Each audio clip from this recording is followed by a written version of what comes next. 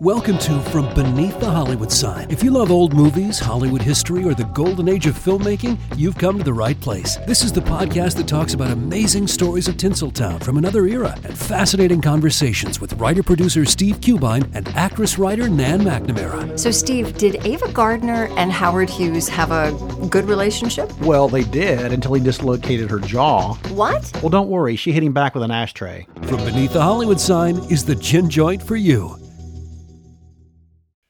Hello, my name is Matt, host of the Pirate History Podcast. Pirates rank among the most mythologized and romanticized of all historical figures. It can become easy to forget that pirates were real people that had real-world concerns.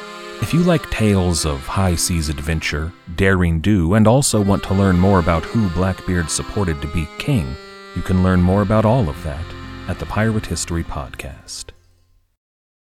Hey everyone, Eric Rivenes here. Happy New Year. A few words before we begin today. First, if you are listening to this show through Apple Podcasts, you might have noticed that I have a subscriber option available now, officially for the new year, Most Notorious Plus. I've had ad-free episodes for years now through Patreon, but I also know that Patreon is not for everyone, so I figured this would be a nice alternative for those so inclined to partake. Also, I'm going to be experimenting a bit with content in 2024. I'll still continue the regular full-length interviews, of course. That's what this podcast is and what it will continue to be. But I've always felt a bit limited by the format, this format that I've created for myself. There are a number of cases I've wanted to cover over the years, but without a book and an author, I haven't done it. So throughout this year, I'm going to be supplementing my regular interviews on occasion with stories researched, written, and narrated by me. I'll also be expanding my circle of guests to interview, including museum directors, genealogists, and others who are experts on a given topic, but may not have written a book about it yet, or may have a compelling narrative to share, but one without enough information to devote an entire book to, like the stories my guest Kimberly Tilley will soon share in today's interview. Much of this new content will be available for free alongside my interviews, but I'll have bonus content as well, exclusive to Apple Podcasts and Patreon subscribers. And my plan is to release many of these episodes with a This Day in History theme to make it more interesting. And these new episodes will pop into the feed randomly throughout the year in a kind of Wild West fashion. And once we reach the end of 2024, I'll look forward to your feedback. And if the experiment proves popular, we can continue it into 2025. Anyway, thanks for sticking with me. I'm really looking forward to the new year, and I hope you are too. Lots of stories to tell, lots of dark history for us to explore. All right, on with the show.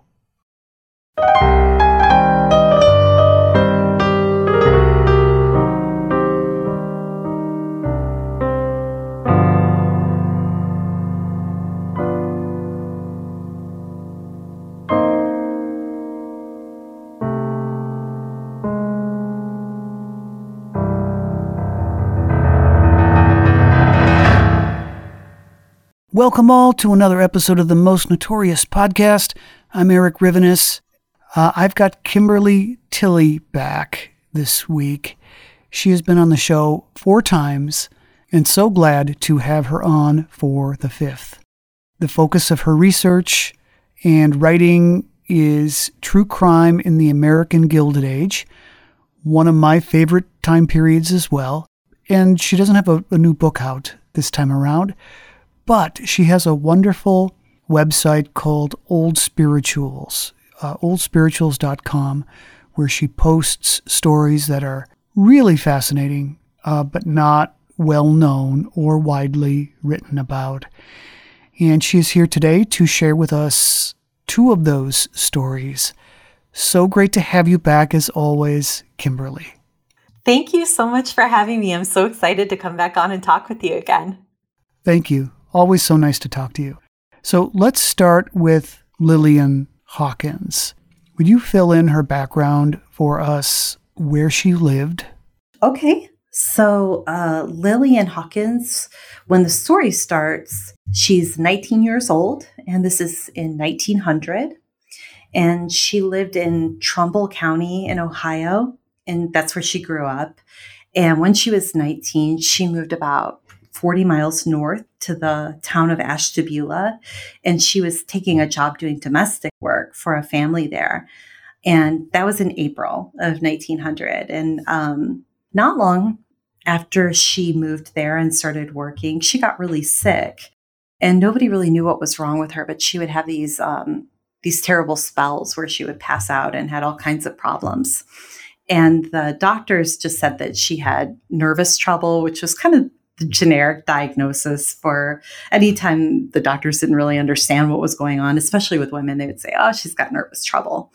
But she moved to Rock Creek, where her aunt lived, and the family doctor there said she had spinal meningitis. So it was a very specific diagnosis. And in the end, Lillian recovered.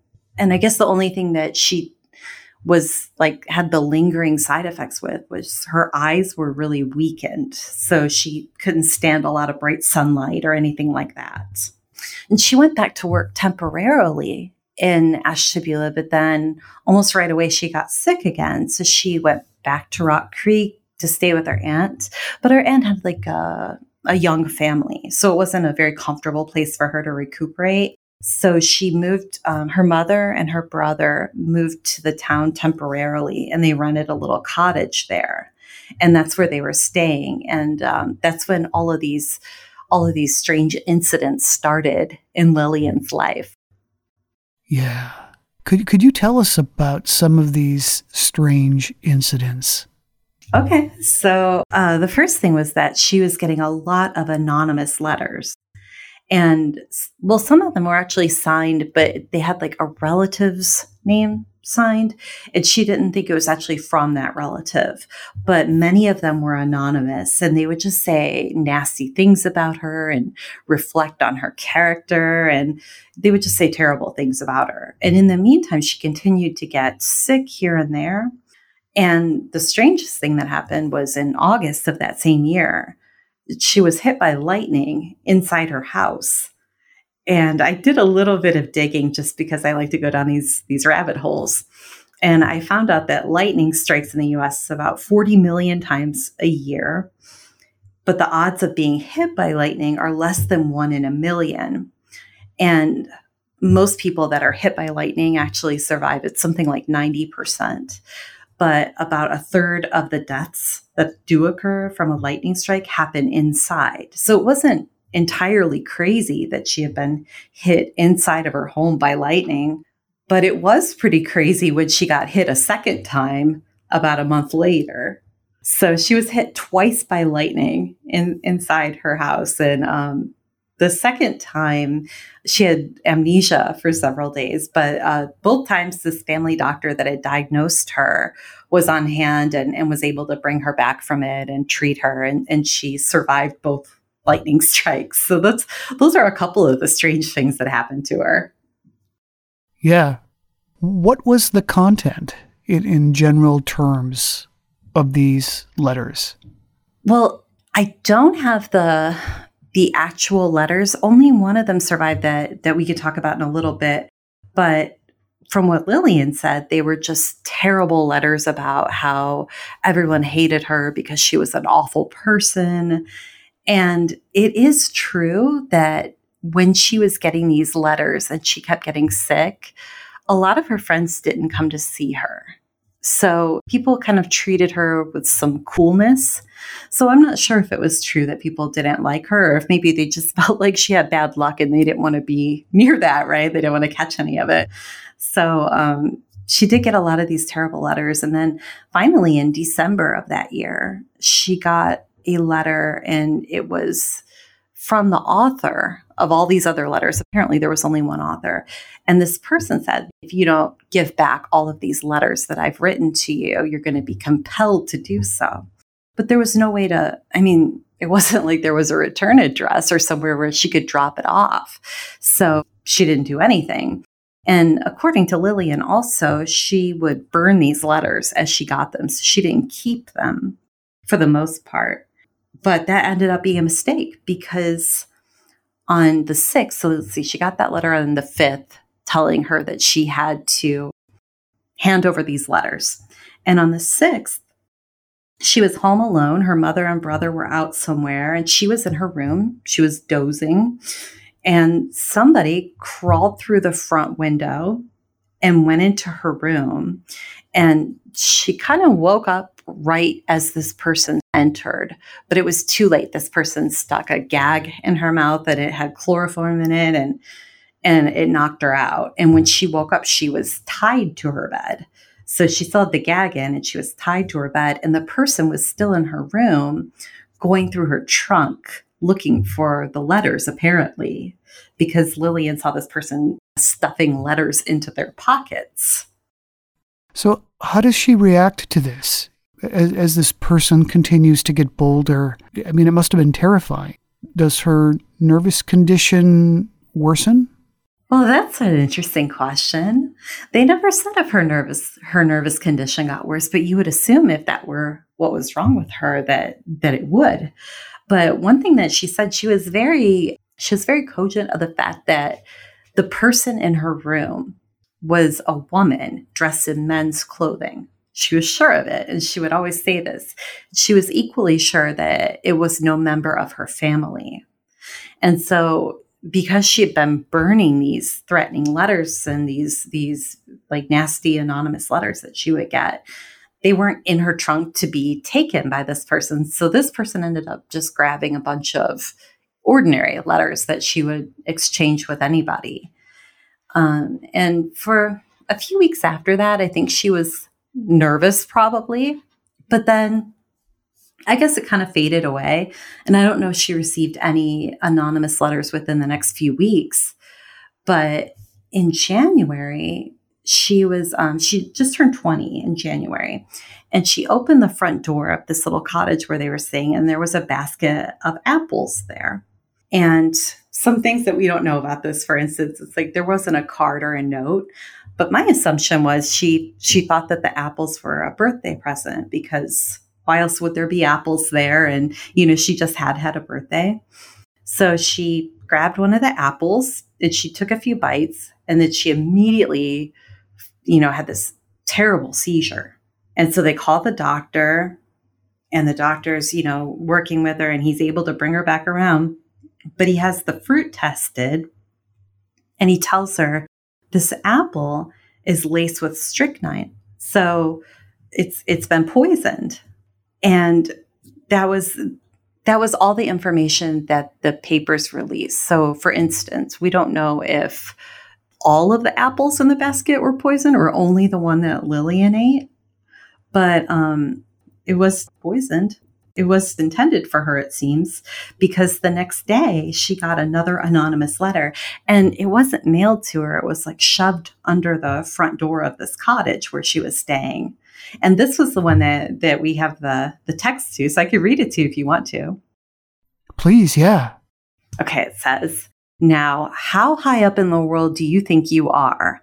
I'm glad you didn't die when you were bound and gagged, for you have to live to hear the stories they tell about you. You'll lie and say it's not true, but how can you prove it? It will be no use for you to try and find the person who bound and gagged you." So that was the story with these poisoned apples. And to be honest with you, Eric, I have some questions about this. I mean, anybody who would have been watching her would have known she was living with her mother and her brother.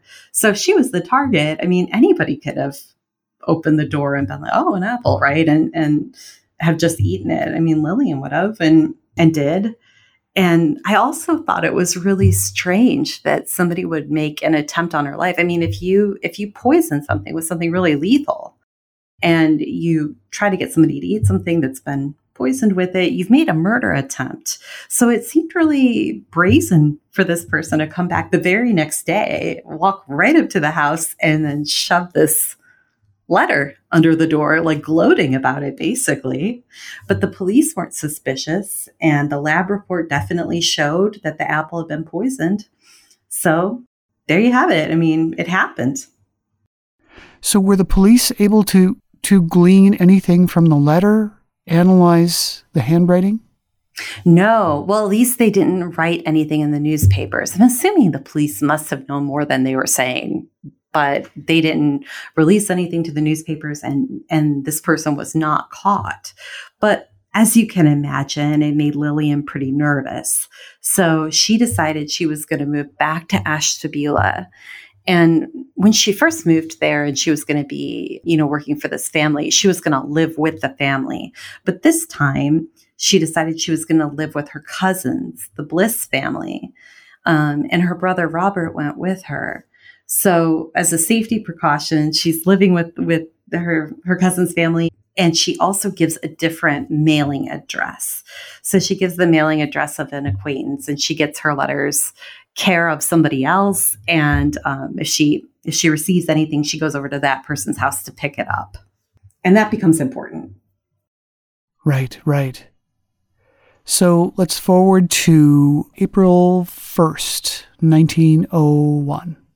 Well, first, the funny thing was that she did get a letter, and this was between February and March. So maybe late February, early March. She did get a letter at this home in Ashtabula where she was having her mail forwarded.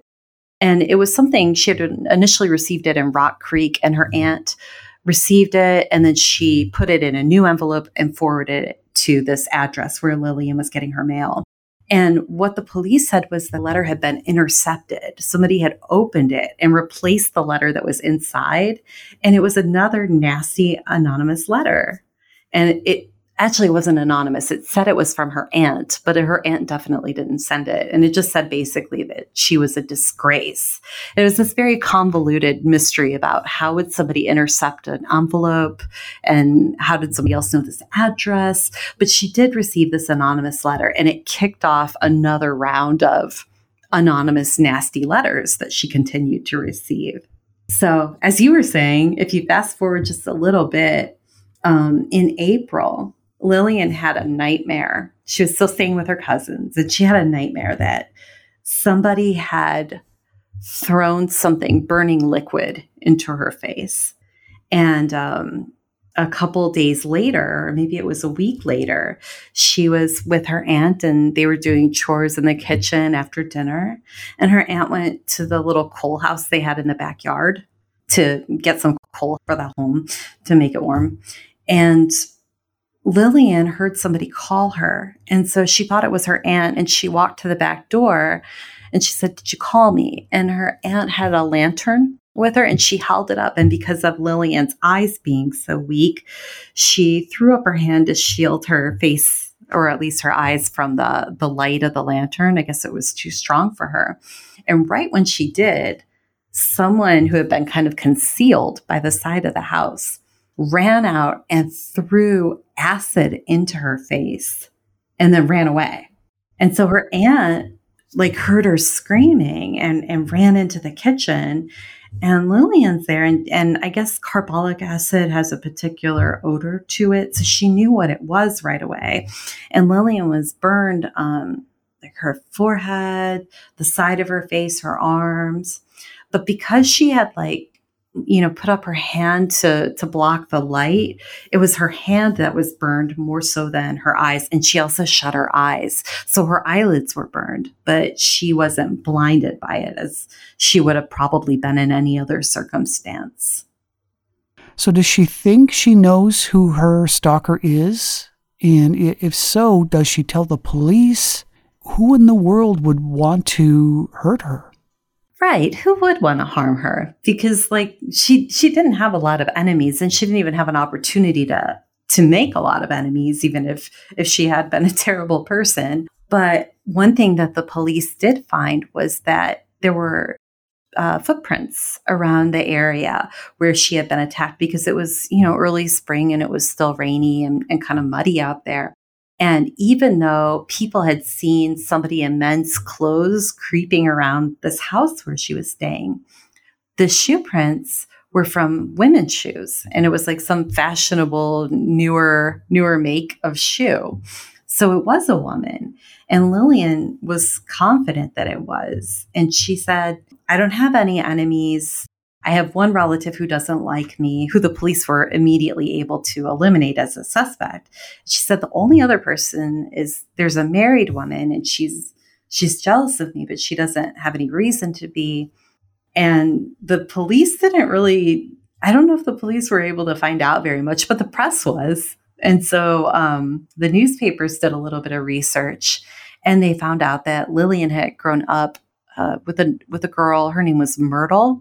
And Myrtle was a few years older than Lillian, and she had a boyfriend named Will Hoyt.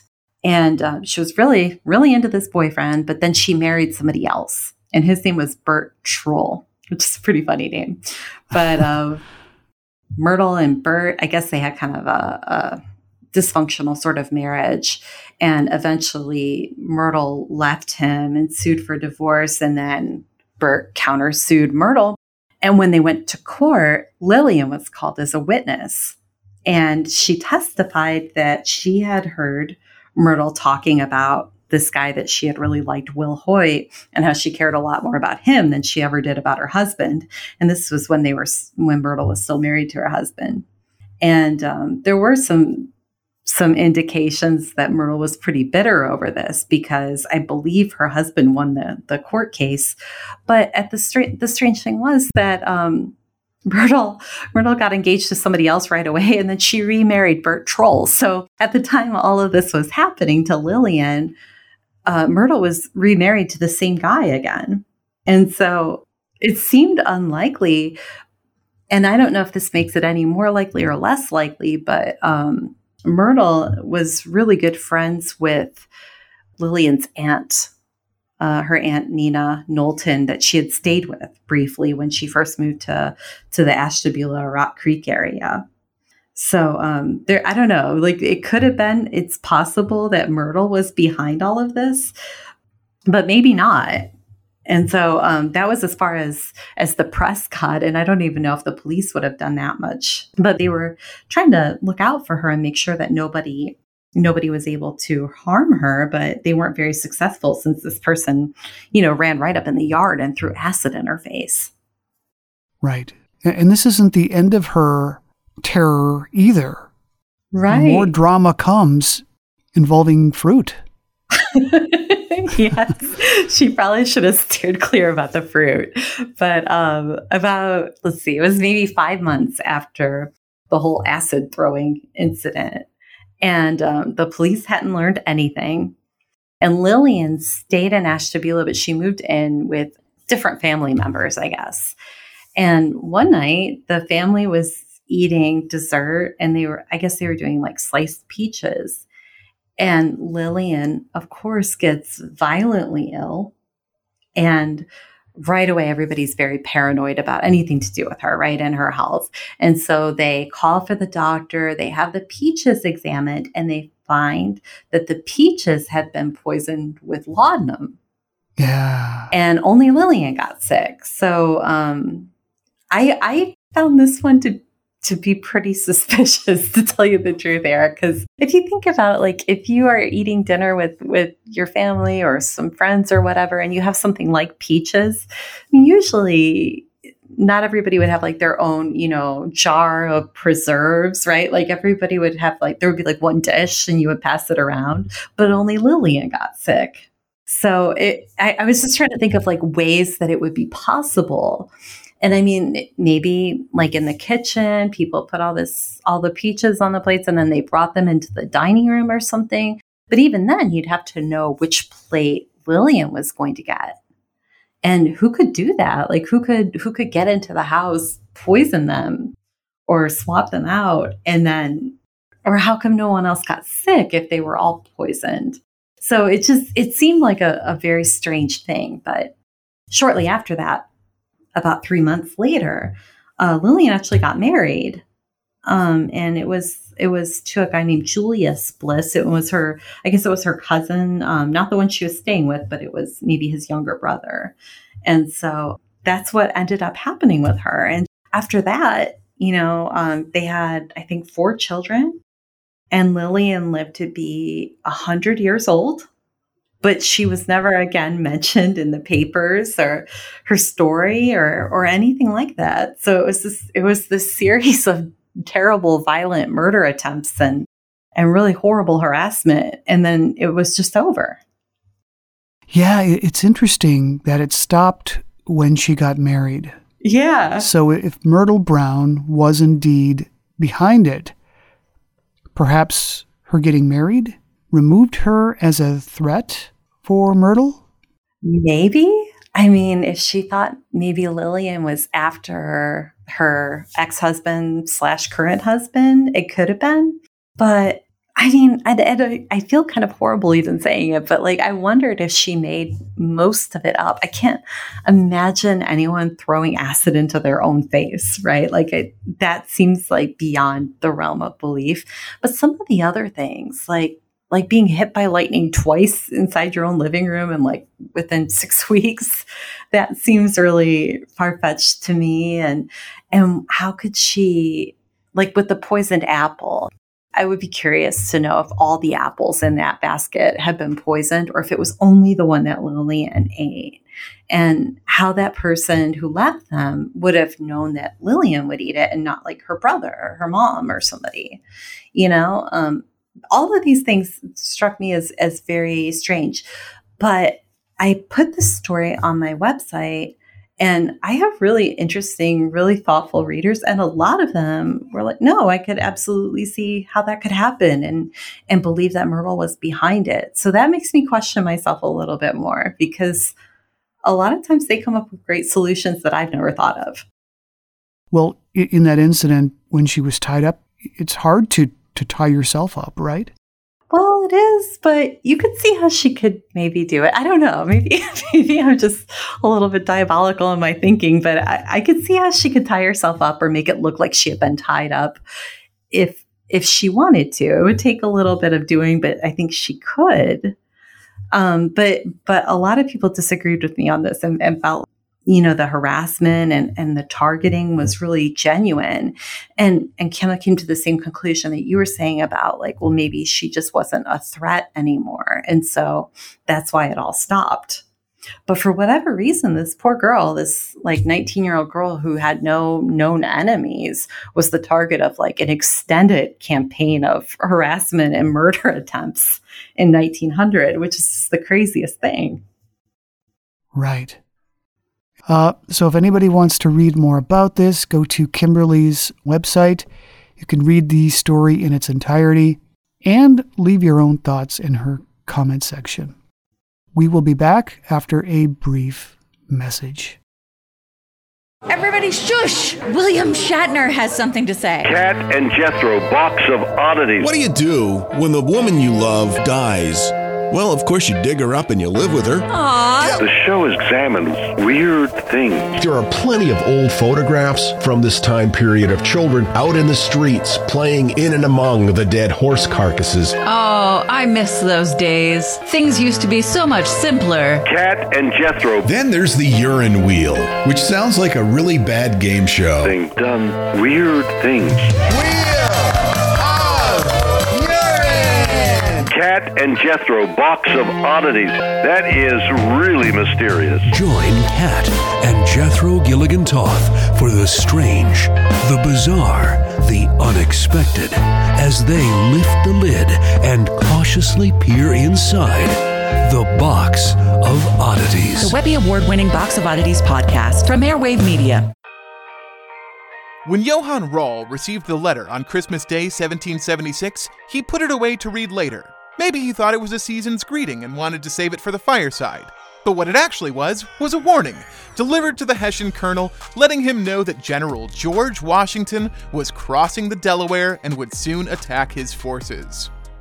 The next day, when Rall lost the Battle of Trenton and died from 2 Colonial Boxing Day musket balls, the letter was found, unopened in his vest pocket. As someone with 15,000 unread emails in his inbox, I feel like there's a lesson there.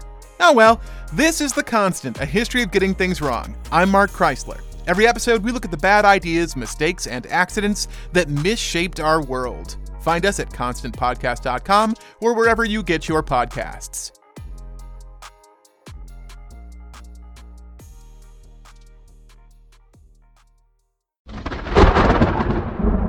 The storm broke in Chattanooga one night in 1906 when a young woman was the victim of a violent crime.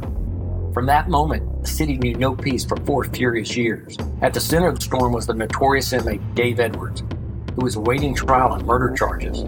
After a high-profile case threatened to go cold, the desperate county sheriff did the unthinkable by freeing Dave Edwards from jail and deputizing him to track down the fugitive.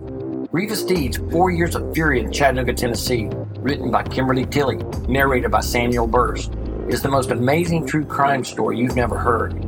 Listen to Grievous Deeds, the audiobook, available on Audible, iTunes, and Amazon. And we have returned. Awesome. So let's chat now about a second story from your oldspirituals.com website. This one darker. There's a murder involved. So tell us about the scene that met police on March 26th, 1920, when they responded to a call at 681 South Brownie Bray Avenue in Los Angeles. Okay, so they got a call from a woman named Miss Myra Pete, and she was calling because she hadn't heard from her friend Ruby that she had known for about 8 years at that point. She hadn't heard from her in several days, and she had tried calling and she had stopped over. She couldn't find her. And so she went back to the apartment and the landlady let her in, and she found a terrible scene in front of her. This little apartment where her friend Ruby lived was just trashed. And in the middle of it was the body of her friend Ruby. And at the time, Ruby was 27 years old. And it was obvious that she had been murdered.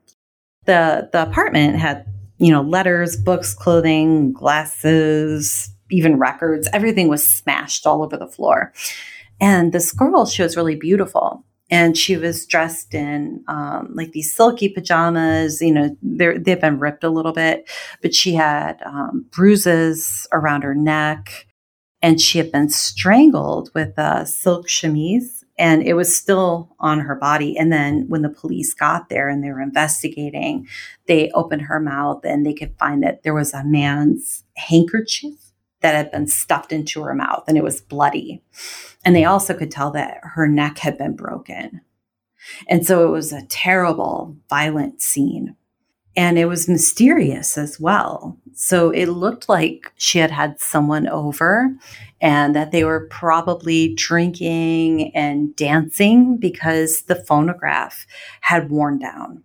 And that was one of the central points of the story. There was a record on the phonograph called Love's Old Sweet Song. And it was a really popular song at the time. And it had just run down. It had played over and over until it just ran down, and sometime after she died. And when the police investigated, the neighbor said, "Oh, well, I heard some sounds, like it sounded like maybe things were dropping." He didn't think, obviously, that she had been murdered, but he heard a big commotion. The person who lived directly beneath her heard this loud commotion around midnight on March 23rd, going into March 24th. And so the police were just baffled by what they found there. What did you learn about Ruby Reed as you researched her? Was it easy to find information about her? A little bit. She was really a woman of mystery. She had been born Ruby Glennon, and she had married a man named George Reed in Leavenworth, Kansas in 1908 when she was 16 years old. And she had moved to LA with him. And in 1915, they had gone up to San Francisco to get a divorce. But they lived both in LA at the time. They didn't really talk anymore. There wasn't any animosity between them, but they had gone their separate ways. And so now she was 27 years old. She was living in kind of a glamorous little apartment. She was an extra in the films, which were just starting to take off in 1920. Not no talkies yet, but she was like an extra in a lot of these little films. And she had several boyfriends. And she was living a great life in terms of like income for somebody who was just an extra in the movies and who came from a very modest background in Kansas.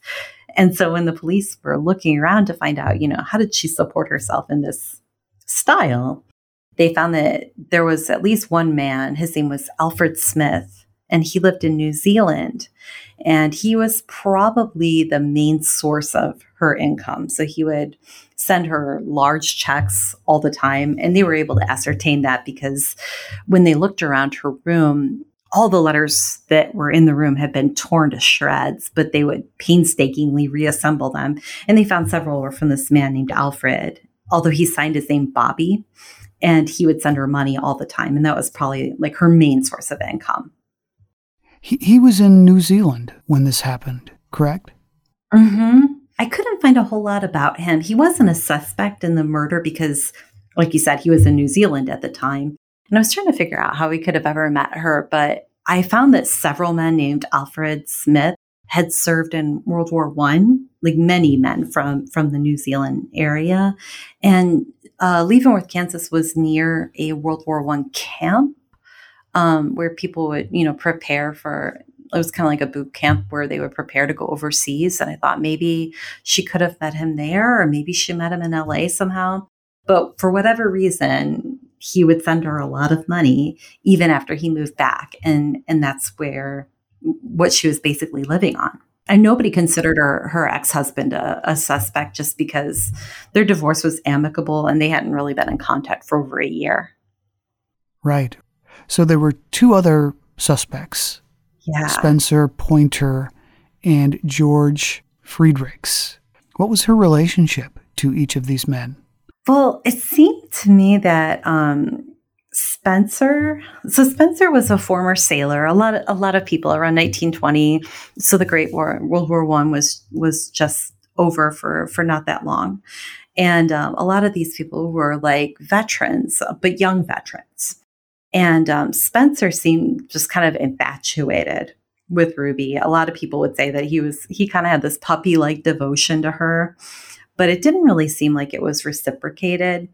But she would, I think she liked the attention. And so he would come over and he would have dinner with her or take her out somewhere. And then she would say, all right, you need to go home.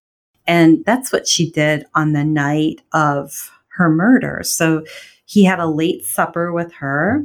And then she told him to leave around 11 o'clock because she said her sweetheart was going to call on her to get some money. And that was widely assumed to be this other man you mentioned. His name was George Friedrichs. And he was a chauffeur. And he was older. So Spencer was around 30. And I want to say George was like 40 or 41, somewhere like that. And it seemed very obvious that he just was really, desperately in love with Ruby's bank account, maybe, but not really with her. And some of the letters that they found in her apartment, one was unfinished, and she had probably been writing it around the time that she died.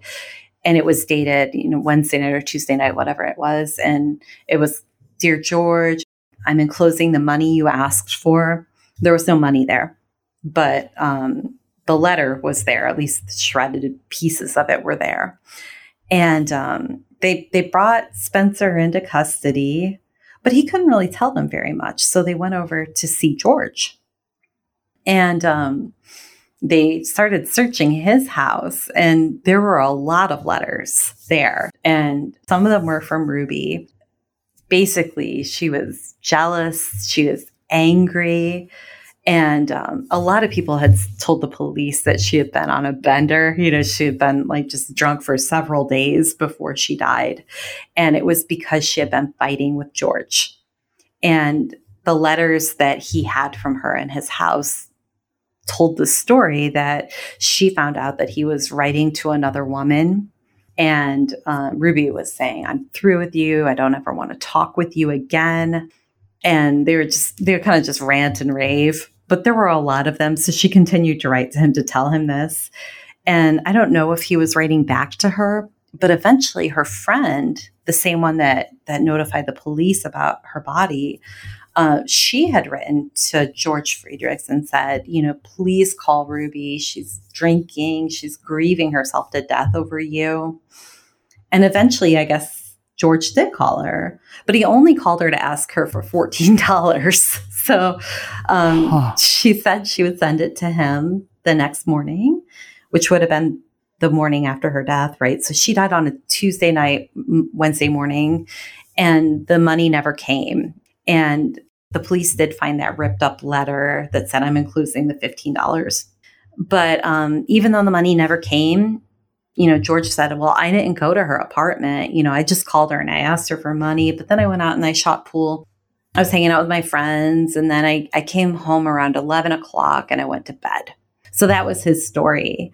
And I did forget, the police did find one other letter from Ruby, and it was much more of like a love letter. And she said, I love you so much and I just can't share you with anybody, and I'll send you more money in a few days. But the police it wasn't dated, so they didn't know if she sent it before or after these really angry letters that she had sent. Oh, goodness. So Friedrichs has an alibi. Could police confirm it? Do you know? It didn't seem like it, but the police accepted it. The police accepted his alibi, and they believed Spencer when he said that, well, Ruby just sent me home at 11 o'clock.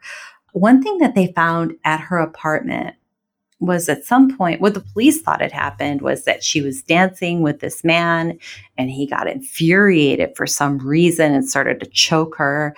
And she was fighting back until the point when he broke her neck. But before he did, she had like just a little bit of strength, and she reached up and she grabbed his hair. And so she had like 2 hairs, I think, in her hand that weren't hers, that the police thought that she like tore from this man's head before she died. And they didn't match Friedrichs and they didn't match Spencer's. So the police, I guess, just kind of accepted their alibi based on the fact that the hair in her hand didn't look like their hair. Although that's really they were going back at like color consistency, I guess, but it wasn't a very exact science. But that's what they decided, that they must be telling the truth, and they accepted their alibis and let them go. There were some rumors, right, that she was involved with some bunco artists, possibly? Well, that's what they turned to next, and this one seemed a lot flimsier. They decided maybe she was like too friendly with these men from the underworld. And because she was drinking so much, she was probably just like telling everything she knew to anybody who would listen. And maybe one of them put her out of the way. And they found at least one of these guys. It wasn't totally uncommon for people to live at hotels at the time. And so one of these guys was living at a hotel, and they could see that he had made, or somebody there had made, calls to Ruby's apartment a few times. And so they said, well, maybe it was this guy, but they weren't able to make any kind of connection. And they did find 2 other clues that led nowhere. But the first one was that they found one of the hotels downtown contacted the police, and they said, this woman who was murdered, Ruby Reed, she has a trunk here. So she had been staying here with some man, and then they left without paying the rent, and then she abandoned the trunk. And so the police were examining the trunk, but there were never any more articles or any more information about it. It was just, there was a trunk there. And it seems like there was nothing else that came of that. So presumably there was nothing in it that could indicate. And also they didn't say when she had left it there. The other thing that happened that was very strange was that a knife was delivered to her house. And this was the day after her death. So she died around midnight, Tuesday night, Wednesday morning. And on Wednesday, a knife was delivered to her house. And it was a very distinctive, kind of ugly, unique knife with these figurines carved in it. And it was wrapped in brown paper and addressed to Ruby, and it was delivered to her apartment. But this was before her body was even discovered. So nobody thought anything of it or like had any information about the person who delivered it or anything. And the police weren't able to trace it or even see if there was any kind of link to whether, it had anything to do with her murder, if it was a warning or anything like that. They weren't able to tell. So what are your thoughts on who might have murdered her? Do you think any of these suspects we talked about have potential? I mean, I thought that the chauffeur did it, because the one that she was so in love with that wasn't very in love with her, but really cared about, getting money from her. The only thing about that is that she was kind of his meal ticket. I mean, he had a job, but he was getting a lot of money from her. And so I wondered, maybe he got angry at her. She was interfering with him in some way because she wanted more from that relationship than he did. And I thought, well, maybe there was something there and they got in a fight and he did it. But he was the only one who seemed likely to me. It was clearly somebody she knew because she was in her apartment with him and this happened around midnight. She wasn't screaming or anything like that because people could hear commotion upstairs. They would have heard if she had screamed. And it just seemed like the only person who was maybe likely that, he had anything to do with it. So again, if you'd like to read more accounts like this, Gilded Age accounts, oldspirituals.com. Head on over and check out her wonderfully researched and written stories. Yeah, there is one little thing that goes with this story. Sure. I wanted to read more about her history. And so I was just kind of digging into it a little bit. And I found out that her mother had died under very suspicious circumstances 6 years before Ruby died. And her mother's name was Mary, and she was 50 at the time. And she was running a boarding house, and she was making some money, and then Ruby would send her some money, but it wasn't like she was at all well off. I mean, she was just a normal person, and she was still living in Kansas. And even though she was 50 and she was in good health, she was discovered dead in her room. And it's a very funny thing. Her friend came over to see her. Her friend wasn't able to get a hold of her. So her friend came in and got somebody else to open the door. I mean, it was very, very similar to what happened with Ruby and how Ruby was found. And the coroner said that, well, she must have fainted, gotten ill, fallen on her bed, and somehow smothered herself with the pillow. It sounded very suspect, right? And then the niece, this woman's niece, Mrs. Glennon's niece, came over as these final arrangements were being made for her aunt and found that the house had been ransacked. And so even the scene was very similar. Like all the drawers had been pulled out and pictures were smashed. And even the carpet had been pulled up. Somebody was looking for something. And she wasn't known to be wealthy or anything like that. But it just struck me as so odd that it was so similar to what happened to her own daughter 6 years later. And I mean, I wouldn't think that there would be any kind of connection between the two. At the time, in 1914, Ruby was still very young and she was still married to her husband and everything. So I don't think there was any kind of connection, but I did think it was like a strange little side piece of that story. Very strange. Well, so nice to have you back, Kimberly. Well, thanks again for coming on, and I always look forward to talking to you. Thank you for having me on, and I hope to hear from anybody who would like to read these stories. I hope you'll leave a comment and let me know what you think about them. Again, I have been speaking to Kimberly Tilley. She is the author of Grievous Deeds, Cold Heart, Has It Come to This, and The Poisoned Glass. This has been another episode of the Most Notorious podcast, broadcasting to every dark and cobwebbed corner of the world. I'm Eric Rivenes, and have a safe tomorrow.